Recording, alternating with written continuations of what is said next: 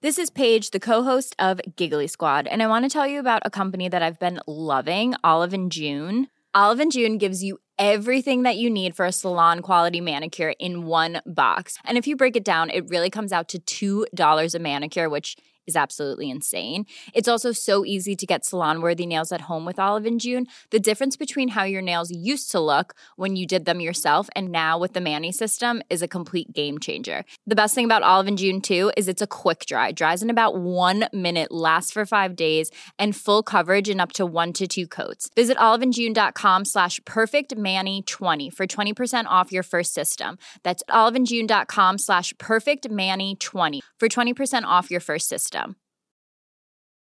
Hey, it's Paige DeSorbo from Giggly Squad. High quality fashion without the price tag. Say hello to Quince. I'm snagging high-end essentials like cozy cashmere sweaters, sleek leather jackets, fine jewelry, and so much more. With Quince being 50 to 80% less than similar brands. And they partner with factories that prioritize safe, ethical, and responsible manufacturing. I love that. Luxury quality within reach. Go to quince.com/style to get free shipping and 365-day returns on your next order. Quince.com/style. Rivals. People competing with another for the same objective or superiority in the same field of activity. Fantastic rivalry. It was intense. A lot of passion showed in it. I think the game that both teams look forward to every season. When you're the number one side in the world, everyone's going to play their best game against you. It's one thing being the hunter, but when you're the hunted, you're there to be shot at. Both chasing the same goals and dreams. I remember feeling really sorry for him. I knew I was going to beat him. I think there was needle between the teams, but just through wanting to beat each other so badly. You know, there was a mutual respect. Each fighting against the other. I thought, wow, that looks like a broken man. I thought, wow, is it really that serious? When you're suffering and someone's better than you on the day and you're doing everything you possibly can to hold on to them and not let that gap get any bigger than a metre, and you're praying for the end to come or you're praying for the next corner so you can rest a little bit. They're the hardest days. In this series, we bring together famous sporting rivals to hear a shared story from both sides.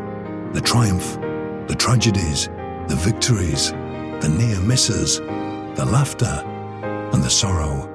This is Reunited on TalkSport. This is Reunited on TalkSport, and in this series we're bringing back together sporting rivals from the past. Previously we heard from Paul Gascoigne and Vinnie Jones about the iconic photograph that became one of the most famous in sport. But that photo sparked a friendship that went beyond football and endures to this day. Over the next hour, you'll hear both Vinnie and Gazza talk candidly about their battles with booze, life after football, the highs and lows of their careers, and their future plans. This is Reunited with Vinnie Jones and Paul Gascoigne in conversation. Vinnie Jones is a few years older than Paul Gascoigne, and ever since their playing days, he's always adopted a big brother role. None more so than when it comes to their much publicised issues with alcohol. I spoke to him on the phone last Friday, we were talking. But, you know, it came for me after that, like twins thing, you know. I would get a sense when he wasn't well, kind of thing. You don't know that. But I'd get a feeling. I'd say to my missus, I'm not sure, you know, better check on Gazza and look it up. And a few times, you know, he wouldn't be well or something, you know, be battling against the disease or whatever, you know. And it affects me, you know. And whether that's because of what happened, how close it was, I do carry this twin brother thing around with me, for sure. You know, I really do. Listen, I'm 5.5 years sober, so I can understand it a lot more. I can understand the demons of what it is, everything else. And so when people are cheap with it and dismiss it, like, oh, he's doing this, I'm very defensive, obviously. You know, A, because of the disease, they don't understand it, and B, because it's him. You know? And it's not, why don't he just give it up, or why don't it... That is not what it is, you know, and other people need educating as well before he can. You know, he's into his golf, fly fishing, exactly the same as me. We've got the same interests like that. It takes you away from all that. And sometimes, for me, what'll happen is your friends change. People you think are your best friends, they're not. They're your best drinking friends. They're your best drinking associates. You come out and then, you know, these people move on. And what I've done in 5.5 years, which, you know, please God, will happen to you, when you keep getting that time bigger and bigger, friends will become less, different things will become more important, you know. And like me, we're very much the same, whereas life and soul of the party, always having to tell the jokes, get everything going, all that. What I've learned is, let someone else do it. Let someone else tell the jokes. Let someone else be the joker. And it's quite hard because you're born, it's born and bred with you. But being sober, for me, has helped me take a back foot, you know. I love me golf. I go out early and I play golf. Sometimes I play 36, 7 days a week, you know, or I take the fly rod out, or I take the rifle out, or whatever, you know. And I definitely felt that I was crappy at golf. I'm a 6 handicap now. I was crappy when I was drinking. 6 handicap, no way. Yeah. Yeah, I took it serious and I got into it. Wow. And I was never into the golf. When I was playing, I was never into the golf. Yeah, I never played. I always wanted to be mucking about, you know, me and Wisey would be causing havoc somewhere, you know. I'm not into the golf at all. It gave me a different perspective, you know, instead of that urge. And I remember one day I'm coming home from training and I finally go, I can't go to the pub today. I can't go to the pub today. And I come up to the roundabout and it was left to the pub and right to the house. And I was fighting with the steering wheel and the pub won, you know. And you do, because it's a social thing. I think where we're similar is we could have both been in the army, you know, we could have both been in a regiment. We need blokes round it with that kind of, you know, blokes. I think we like blokes round, we love blokes' company, we love the crack. And I think sometimes that can enhance the social drinking side of it in this country especially. You know, going to the pub. I mean, I used to love going to the pub, playing cards all afternoon and, you know, and our pub used to be carpet fitters, cab drivers and that, so they'd be in there at 2:00. And for me, that was fantastic. Play cards and boom, you know. And so, it is a case of... You do, like, you think this is a life, and it really isn't, really, to be fair, you know, we forget about ourselves. There's such more, and people, you know, and people say to me, or did at the beginning, your life will get better, your life will get better. And you go, yeah, all right. And I swear to God, my life has gone from being pretty good to, you know, I run a $30 million film fund now. A guy has trusted me with $30 million of his money to run his film fund money. These have all come without the booze, yeah, exactly, you know, yeah. And you throw yourself into something else. And I just feel the further you get from it, from day one, whether it's day 5 or day 55 or year 5.5 years, the longest you get from it, all that happens is you start despising it, and you think, why didn't I do that when I was 40? Or why don't, you know, because your life does get better, for sure. I was the same. People used to say to me, oh, do you know where such and such lives? And I would say, well, is there a pub near there? Name the pub. And I named the pub, yeah. Well, if you go along there, to the right, you'll probably just live down there. I've been sort of through what Gaz is going through, or been, you know, and so he can understand that I've been there. It's not like I'm saying, don't suck eggs. I'm going, I've been there and this is how I dealt with it. Now, it ain't the same for everybody. We don't all deal with it the same.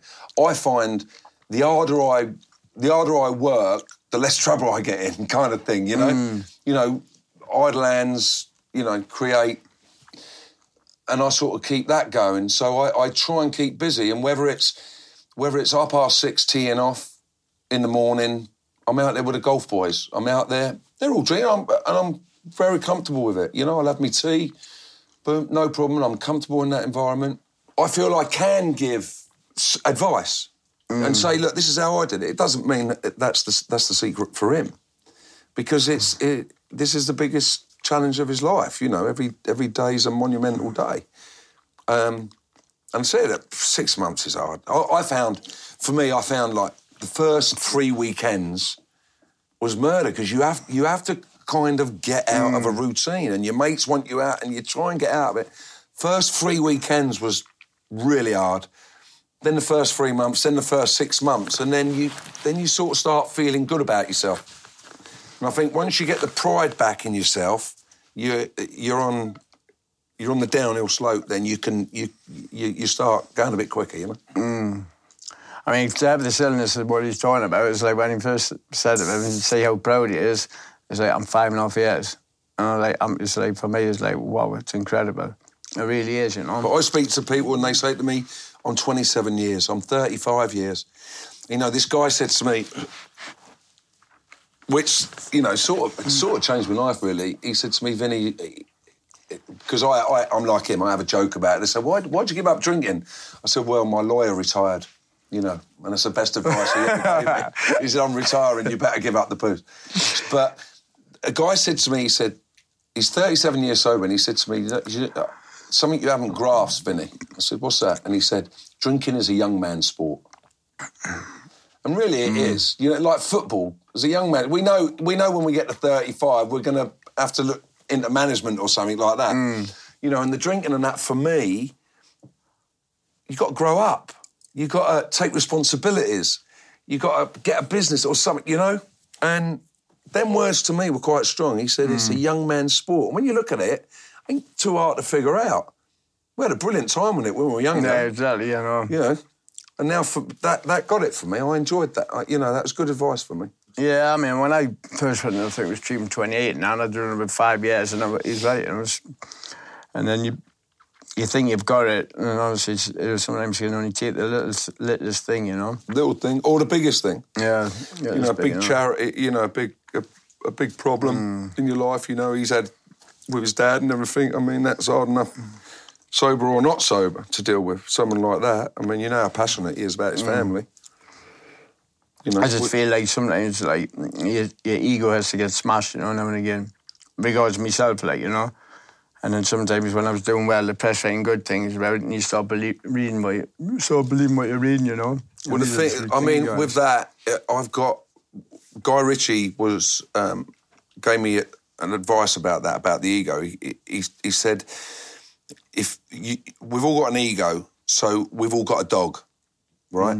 And you got your dog. And he said, unfortunately, Vin, yours is one of the biggest bloody dogs I've ever seen on somebody. You know, he's talking about the ego, you know, with getting into trouble and stuff. So he said, you have to keep your ego in the kennel, the dog. You have to keep that dog in the kennel. That's a good one. You know?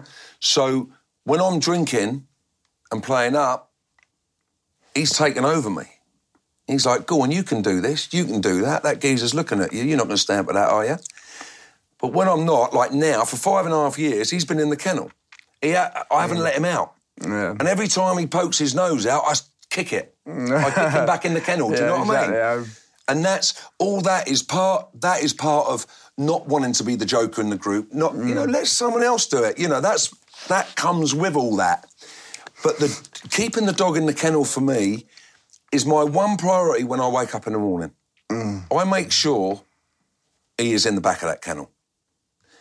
And any time through the week, there might be something that happens. If he's got his nose out, I smash it back in there. Kick him as hard as I can, straight back in the back of the kennel. And we have a great day, because he don't want to come out for 2 or 3 days. He knows I'm in charge, you know? And that's how I deal with it. Your ego is your dog, and he's got a massive dog. His dog's massive, you know? And it needs a lot more control. His dog needs a lot more control than mine, you know? Throughout their careers, both Vinnie Jones and Paul Gascoigne made their headlines on the back pages. However, their actions, often under the influence of alcohol, also caused front-page splashes, something that is a cause of regret for Gazza. Sometimes letting the press get to us, which, you know, the way I looked at them, they've never really played football, and I sometimes believe what they read. But that's the main thing, letting them get to us, really.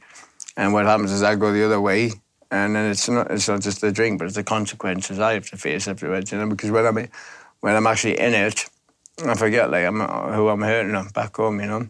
You know how I dealt with that was you can't just read the good stuff, right? There's going to be bad stuff. So you're better off not reading any of it. You know, you can't look at it to read to feed the dog. You've either got to take the both of it. And the easiest way is not to read any of it. Not to read any of it, you know? See, I'm the same. If I know there's going to be something bad in the beer match, I think, right, I'm not getting the papers, full stop. But then all of a sudden the phone goes, hey, you seen what's in the papers? Yeah. Panic. Yeah. Oh, what's in it? And it's normally your family. What's happened now? Yeah, What's happened now? And go, leave me out. Oh, God. Because your family never wise up to it. Sometimes it's still new to them. Like, my mum will phone up, and even now, and say, this has happened. I'll say, oh, has it? When you're that famous, it's very hard. And we've had no lessons in being famous. No. And I think that's where we've both struggled. You don't have famous lessons. You go with it. And your family doesn't have famous lessons. You know, his family ain't had famous lessons, nor have I, you know, and when things go wrong and, you know, they're knocking on your nan's door who's 93 years old asking for quotes and all that, it's you know, it's hard and it's effective. But, and you want to take them with you. You want to take your mates and your family on the journey with you, you know, and it can be a strange situation because when they say, you know, he's always lighting about, I was always lighting about, or doing this, that, and the other, no one gave us any lessons.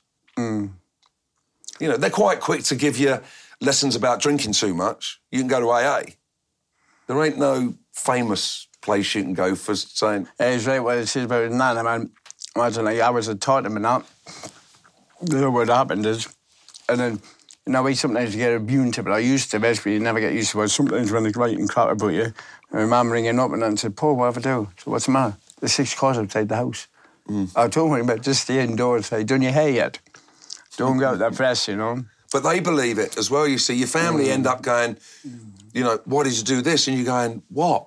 You know, and that side of it's very hard. A lot of pressures, you know, and that's why, you know, I think that leads to when you actually stop and there ain't no, I call it regiment to go to, there ain't no dressing room. It's like you know, it's an aftershock. It's like you've had a big crash, an accident, you've been in the coma, now you've come out your coma and you're looking round, now you've got to make a different life for yourself. Yeah, what he's saying is spot on, you know. Sometimes, you know, you think you're better than what you actually are, what you're thinking now. You're listening to Reunited on TalkSport with Vinnie Jones and Paul Gascoigne. Still to come.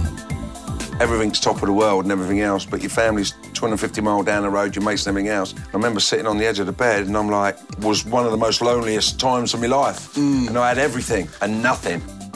I did get offered a job with Sky and the money was good, but I ever tried putting dishes up in the winter.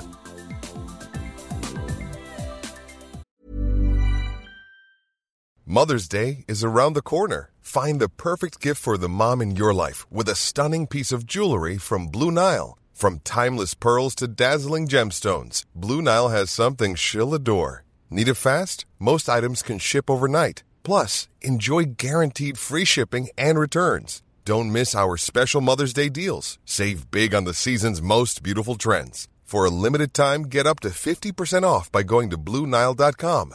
That's BlueNile.com. Normally, being a little extra might be a bit much, but not when it comes to healthcare. That's why United Healthcare's Health Protector Guard fixed indemnity insurance plans, underwritten by Golden Rule Insurance Company, supplement your primary plan so you manage out-of-pocket costs. Learn more at UH1.com. Millions of people have lost weight with personalized plans from Noom. Like Evan, who can't stand salads and still lost 50 pounds. Salads generally for most people are the easy button, right? For me, that wasn't an option. I never really was a salad guy. That's just not who I am. But Noom worked for me. Get your personalized plan today at Noom.com. Real Noom user compensated to provide their story. In 4 weeks, the typical Noom user can expect to lose 1 to 2 pounds per week. Individual results may vary. This is Reunited on TalkSport, and in this episode, Vinnie Jones and Paul Gascoigne, the subjects of one of the most famous sporting photographs of all time, taken some 3 decades ago, are in conversation. In part 1, they discuss their well-publicised problems with alcohol. Now they talk frankly about how their footballing careers panned out.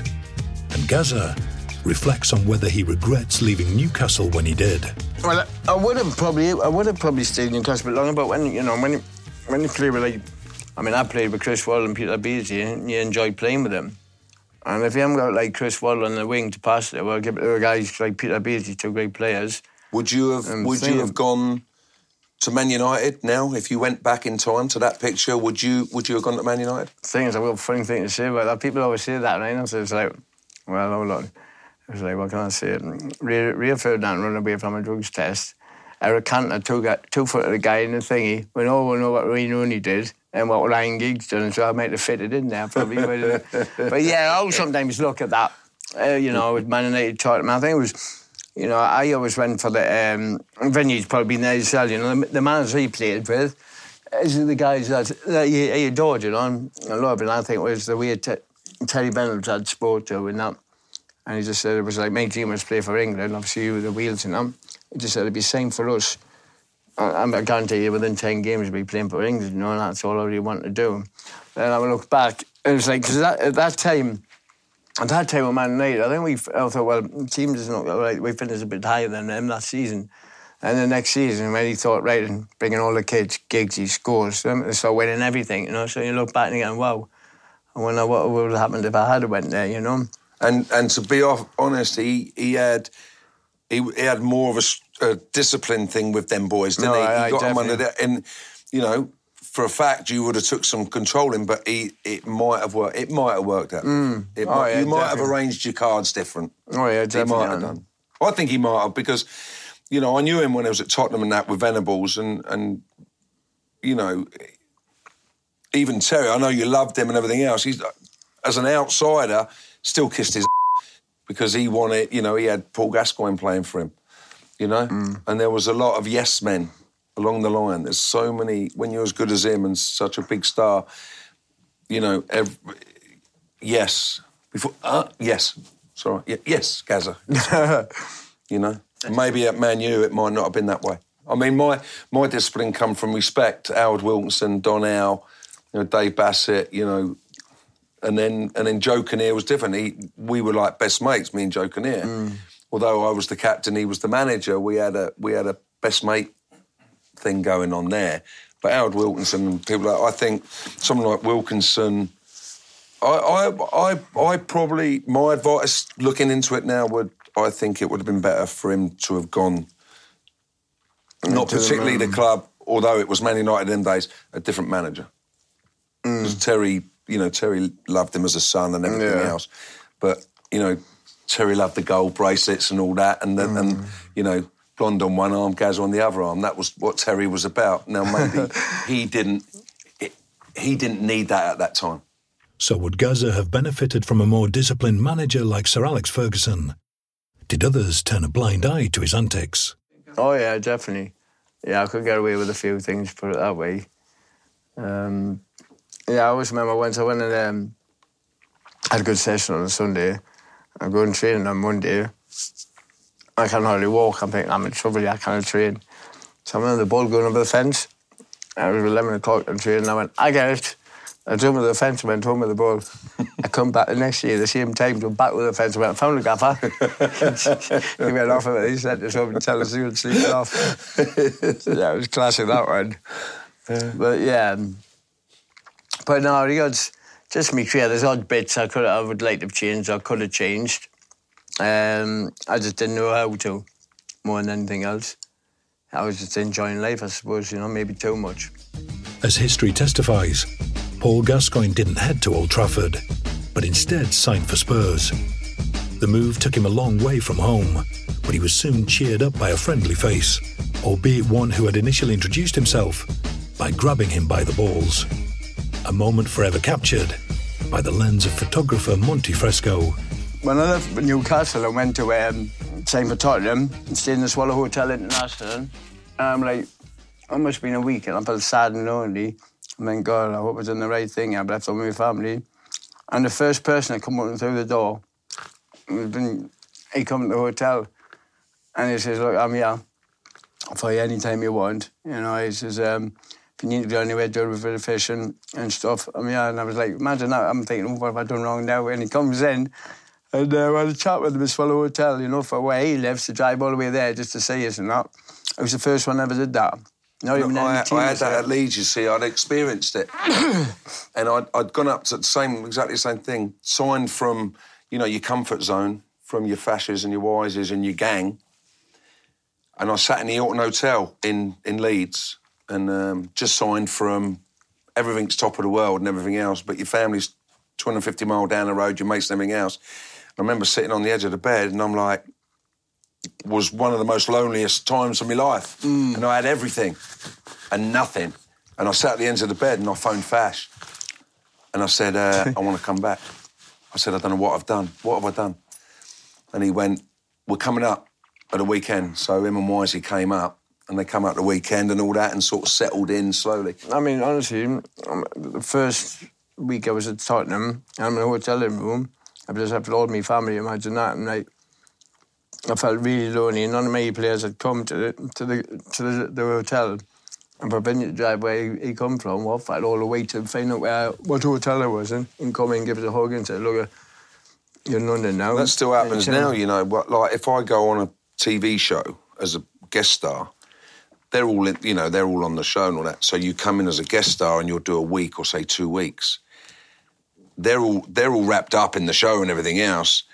And it's very lonely. Sounds really glamorous and all the rest of it, but you're basically in a 5-star hotel, but you're in a 5-star hotel room and you go on the set and it's sort of, you go in sort of, and it's hard, you know, it can be lonely.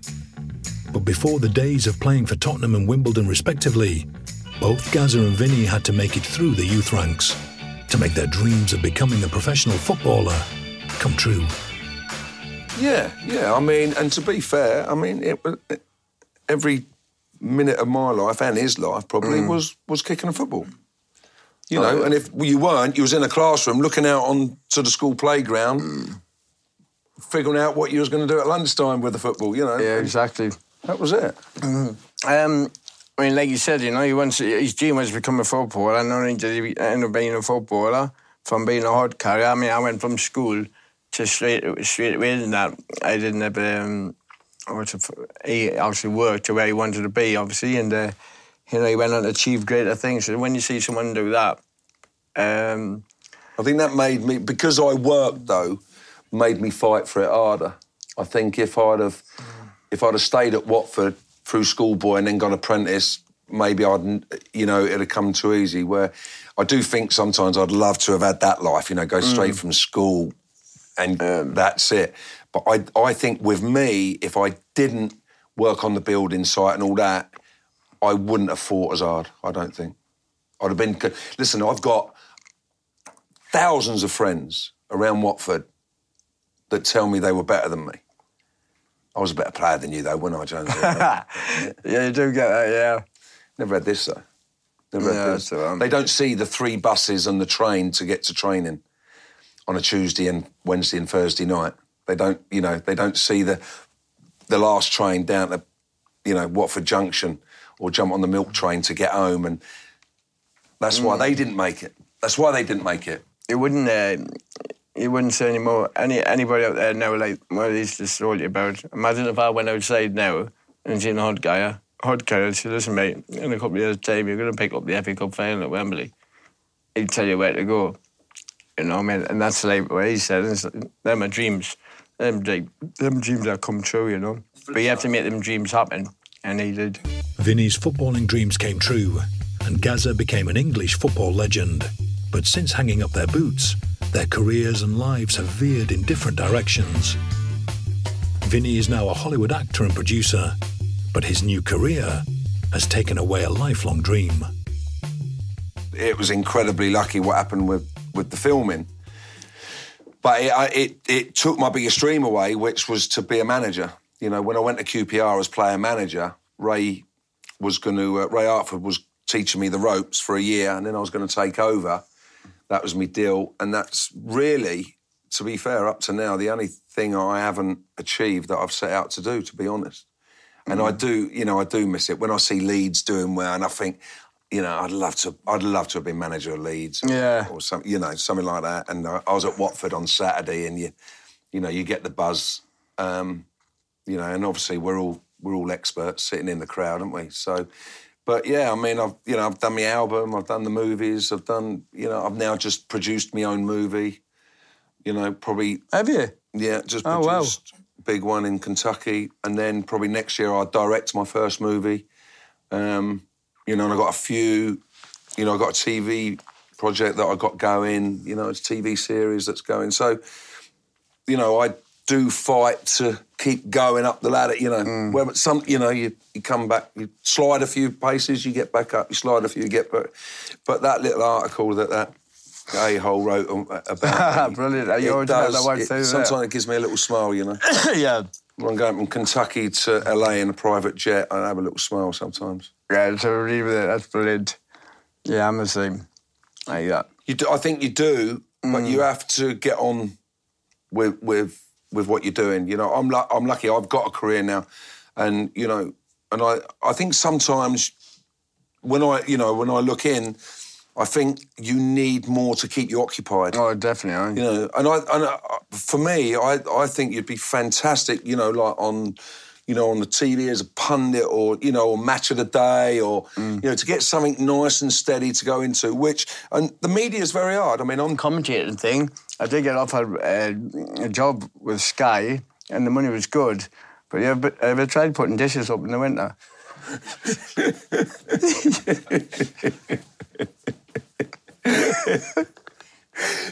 I'll get you a ladder. Shall I? Shall I buy you a ladder? Yes, ladder, please. A non-slip ladder.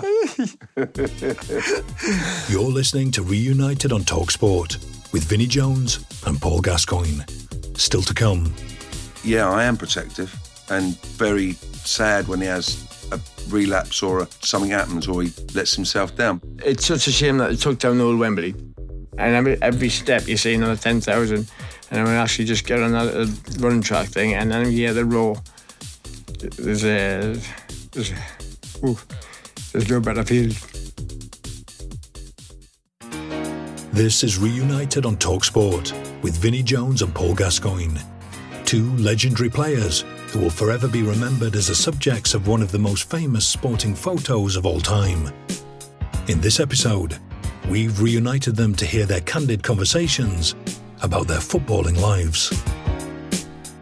Vinnie and Paul both had long careers in football, and in this final part, they reveal more about their influences, their favourite footballing moments, and what they really think of the modern game. Gazza played for a host of clubs, including Newcastle, Spurs, Lazio, Rangers, Middlesbrough, and Everton. Plus, he earned over 50 caps playing for England. But who inspired him to be the player he was? Johan Cruyff obviously learnt that term when I ruined the Dutch in the World Cup or something. He was one, but you know, when you watch the old Match of the Day from years and years ago, I used to watch it with my dad. I think it was 16 or something like that. And I always used to watch Brian Robson play when he played for West Bromwich Albion, with his mullet, his hair and that. And I always remember he won a tackle or something like that, and he's run half near the box, and then the ball went wide or whatever. I know and see him just running, kept on going forward, and he scored a bullet of a header. And just the way he was, you know. Played with some great players. Obviously, I played against Maradona and stuff like that, but that was just friendlies. I put for him, for my position anyway, of midfield player, he was phenomenal. Ask anybody. He was just unbelievable. Great player. You know, I mean, looking now into Captain Marvel, he used to take him by the scruff of the neck, you know. I wouldn't say it was like, I always say, all right, I can't say, well, brilliant player, but I'd say good player. But if I had like, I'm not going to say, if I had a little bit of Brian Robson, a little bit of Chris Wall, a little bit of Peter Beasy, and that, I think it would have been an unbelievable player. While Paul received his footballing education at Newcastle, Vinnie was under the influence of the famous Crazy Gang at Wimbledon. But was it really as bad as the newspaper headlines made out? That spirit was there coming up through the leagues. I mean, honestly, hand on my heart, it was coming up through the leagues with a real Crazy Gang, you know. That's the stuff. We've all written books. None of it's in there. None of the real stuff's in there. You know, Besson's book, Wise's book, my book, Harry's book, Bassett's book. None of the... You cannot print the real stuff that's in there, all the loony things we did. But what happened was the minute, you know, you get into the First Division, which is Premier League now, you people want to know about it. And the TV want to know, and the papers want to know. It became mega. And Dave Bassett got it. They'd got promotion. I came in the November, but they got promotion. And Dave Bassett, you know, used to do a few after dinners, and he was in the Bell in Gerrard's Cross somewhere, and he was doing an after dinner, and he unzips his flies, and you know, and does the hot dog one with his old chap and all that. Well, the next day, the papers went absolutely. He's been doing it for 4 or 5 years, the same gag. Now he's in the first of it.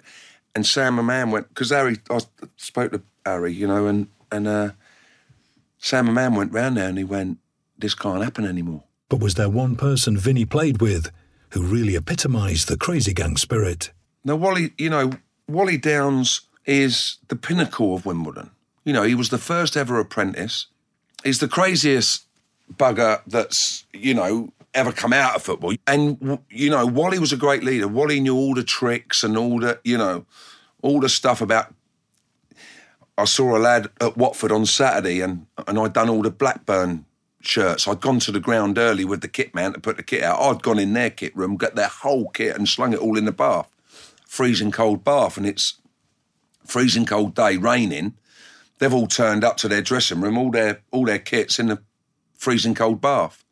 Then it all go nuts, and you know. But I mean that was the difference. And it's fair to say Wimbledon's unique tactics and playing style did leave some intimidated. Gordon Strachan joined Leeds just before me. I went to Leeds, and he played for the mighty Man United, you know. And you just think these players are on different planets than us.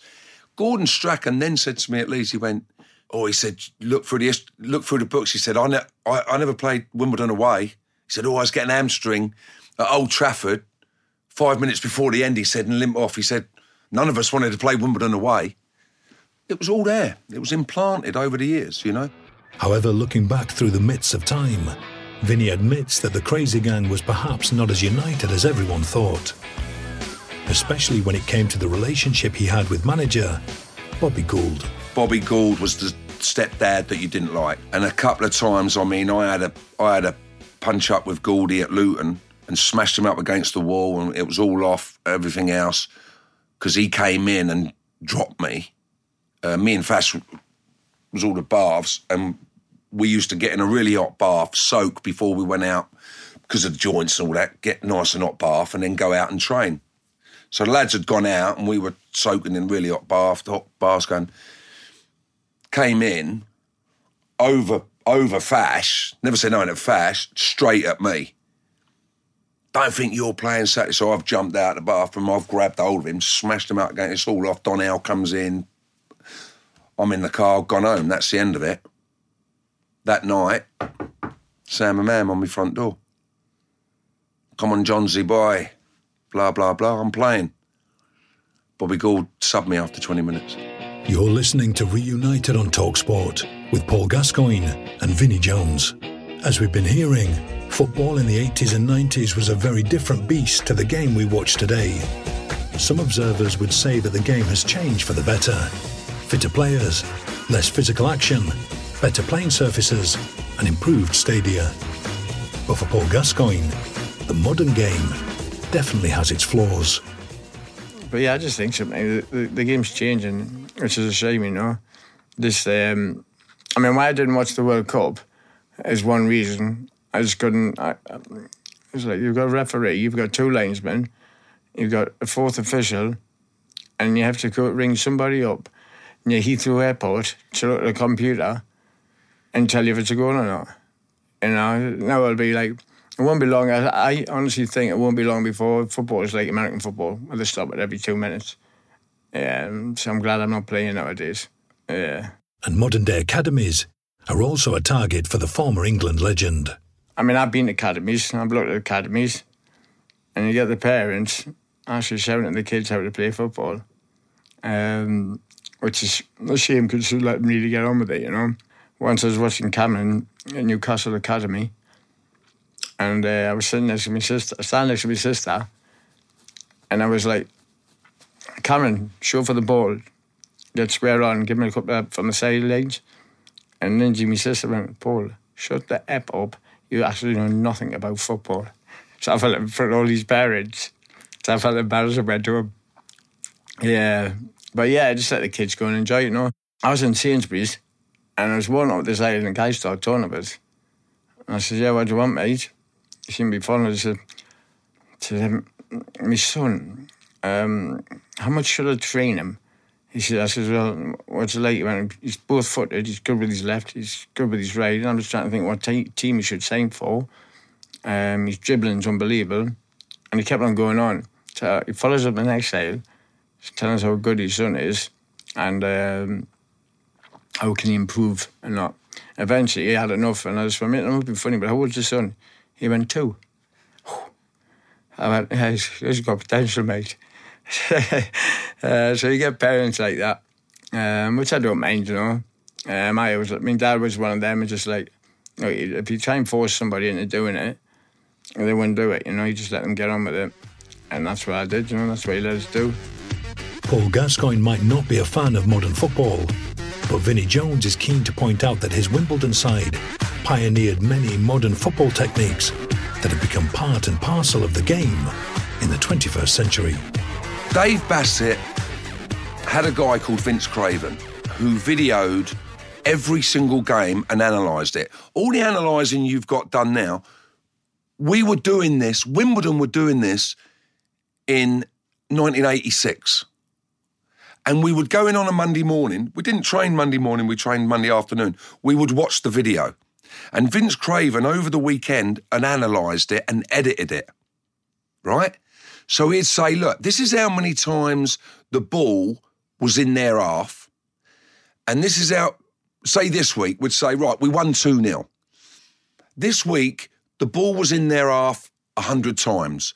We got in 90 crosses. The ratio of that is 2 goals. Last week, we lost 2-0.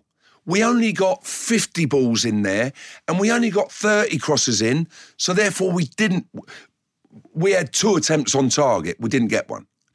So it was all broken down there. We were well advanced of what was going on in football. Well advanced.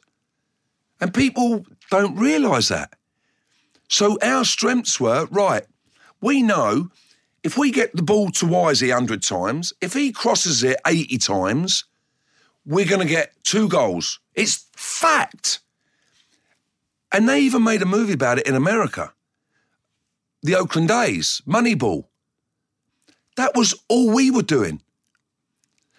So they'd get a guy, how many long throws in the opposition half, if you could get somebody who could launch it far enough to get it in their 6-yard box, how many goals would you get from that? Right, 20 a season. It's fact. There's nothing dodgy about it or whatever. So that I started launching the ball in the box. There's 20 goals there. Wisey crosses it X amount of times. Colton Fairweather, Glyn Hodges crosses it X amount of times. We knew roughly how many goals we could score. You know, get the quickest back 4 in the league. People ain't going to run past you. You know? It was all, we were ahead of the game. And that was, you know, Bassett was big into the videos. But while football has changed, Paul Gascoigne does admit he still misses the game he loved so much in his youth. Oh, yeah, definitely. I still miss it now badly, you know. But that, I had a little kick about on Saturday with a young kid on Saturday afternoon. And I went in the dressing room, gave him a team talk. They didn't know what's coming. I just walked in, gave him a team talk. It was in the FA Cup balls, the 1-2-1 anyway. And then the kids, I would say, the kids I was playing with them and that, I don't know they knew who I was. But Gazza still has the memories, including one special goal at Wembley versus Scotland during Euro 96. And here's Gascoigne. Brilliant play! Oh! Take a bow for that! Oh, the field one. And I beat one about the Scotland one in the FA Cup final. Is Gascoigne going to have a crack? He is, you know. Oh, I say! Brilliant! Is there anything left from this man to surprise us? That was one of the finest free kicks that this stadium has ever seen. The one I scored for Lazio, I can't remember, it was again probably with 6 players and 6 touches. I went boom, boom, boom, boom, boom. Yeah, I really liked that goal. That was special. But regards playing at home, when you play at Wembley, I mean, the semi-final was Arsenal. That was okay, that, because it was only Arsenal, and it was Dave Seaman in goal, and Barry scored loads of times in training anyway. So, after that, I feel sorry for Dave in a way, because he tried to save it, and he's really embarrassed himself. He should just let go anyway. I don't know whether to say that, but it's such a shame that it took down old Wembley. It really is. Obviously, we won the World Cup 1966, we won it there, but that to walk up that tunnel, and it's like, what's coming, you walk up the tunnel and you get near the top and you can see like about 5,000, and then a bit further you'd see 10,000, and it's 15, and it's 20,000, and every step you see another 10,000, and then we actually just get on that little running track thing, and then you hear the roar. There's no better feeling. And of course, after scoring against the Scots, there was that famous goal celebration. Yeah, I enjoyed that because obviously I had the dentist chair problem. The thing is, that's a press with me, This 80 did the dentist chair, and I'm the one I got pulled out here, hammered for it. But we're still at 10 days before they get. It was my birthday anyway, so we're still at 10 days before the tournament even started, or 12 years.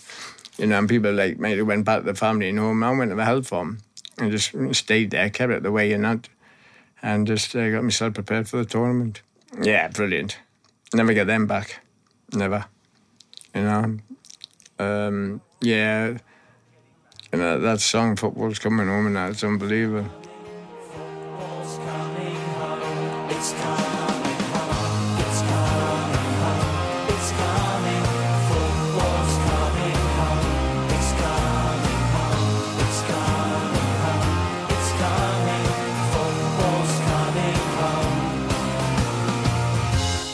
Everyone seems to know the score. 30 years ago, Vinnie Jones and Paul Gascoigne played out a boring 0-0 draw on a cold February day at a windswept Plough Lane. The game, as the scoreline suggested, was uneventful, with the exception of one incident, caught on camera and immortalised in footballing history. Vinnie's grab of Gazza would become one of the most famous sporting photos of all time, but it would also inspire a lifelong friendship between Paul and Vinnie. Very, very protective, yeah. And the thing is, I don't have to ask how it, people tell me. It's like a little brother. Even in America, like now, people will come in the golf club and they say, "Oh, see your mate?" So, and I go, "No." So I go, "Oh, God." Or I'll have a feeling. I wake up sometimes, I'll have a feeling and all that, and I'll Google, and 9 times out of 10, something's happened. But yeah, I am protective, and very sad when he has a relapse or something, or something happens, or he lets himself down. But what's happened? Our lives are like an egg timer, really, because everything he had is reversed, really. I was on the bottom, he was on the top, and that's in 30 years, a 30-year egg timer, really. Their fortunes might have reversed over the years, but that didn't stop Vinnie trying to help out his little brother, even if some of his more creative ideas didn't come to pass, that everyone would watch. I got hold of your reps about 5 or 6 years ago, and I said, why don't me and him take a camcorder, drop us off because in Alaska or somewhere like that, or anywhere in Norway and Sweden they do it. They've got like these small islands where you can fish and all that. All you lot are out of it. No one's there. Me and him, drop us up with a camcorder and see what you get. Yeah, I remember that. Do you? Yeah, I remember that. And it never happened. It never happened. That would have been the biggest show on TV. And the thing was as well, we weren't going to get flown in anywhere. we're going to get a helicopter and ride by plane, whatever. Yeah. Then helicopter in, so we didn't have a clue where we were, and just getting dropped. Get there, do the fishing, and set the camera up like that, and just go boom, right. Mm-hmm. I remember that, and do what we're doing now, really, because the whole nation would watch it. I think anything me and him would do, the whole nation would watch anyway, which is fabulous. Oh yeah, definitely. Yeah, exactly. Yeah. I always remember that. Yeah, and I thought I look forward to that. I heard Bear Builds. We'll go without the cameras. Yeah, we'll go with the cameras, eh? We'll go without the cameres. And if you don't see me after that, then you know what's happening to this. I'll tell you what I can do. Give me a massive hug. Yes. Good boy. Oh, good to see you, man. You've been listening to Reunited with Vinnie Jones and Paul Gascoigne, a tongue-tied media production for TalkSport.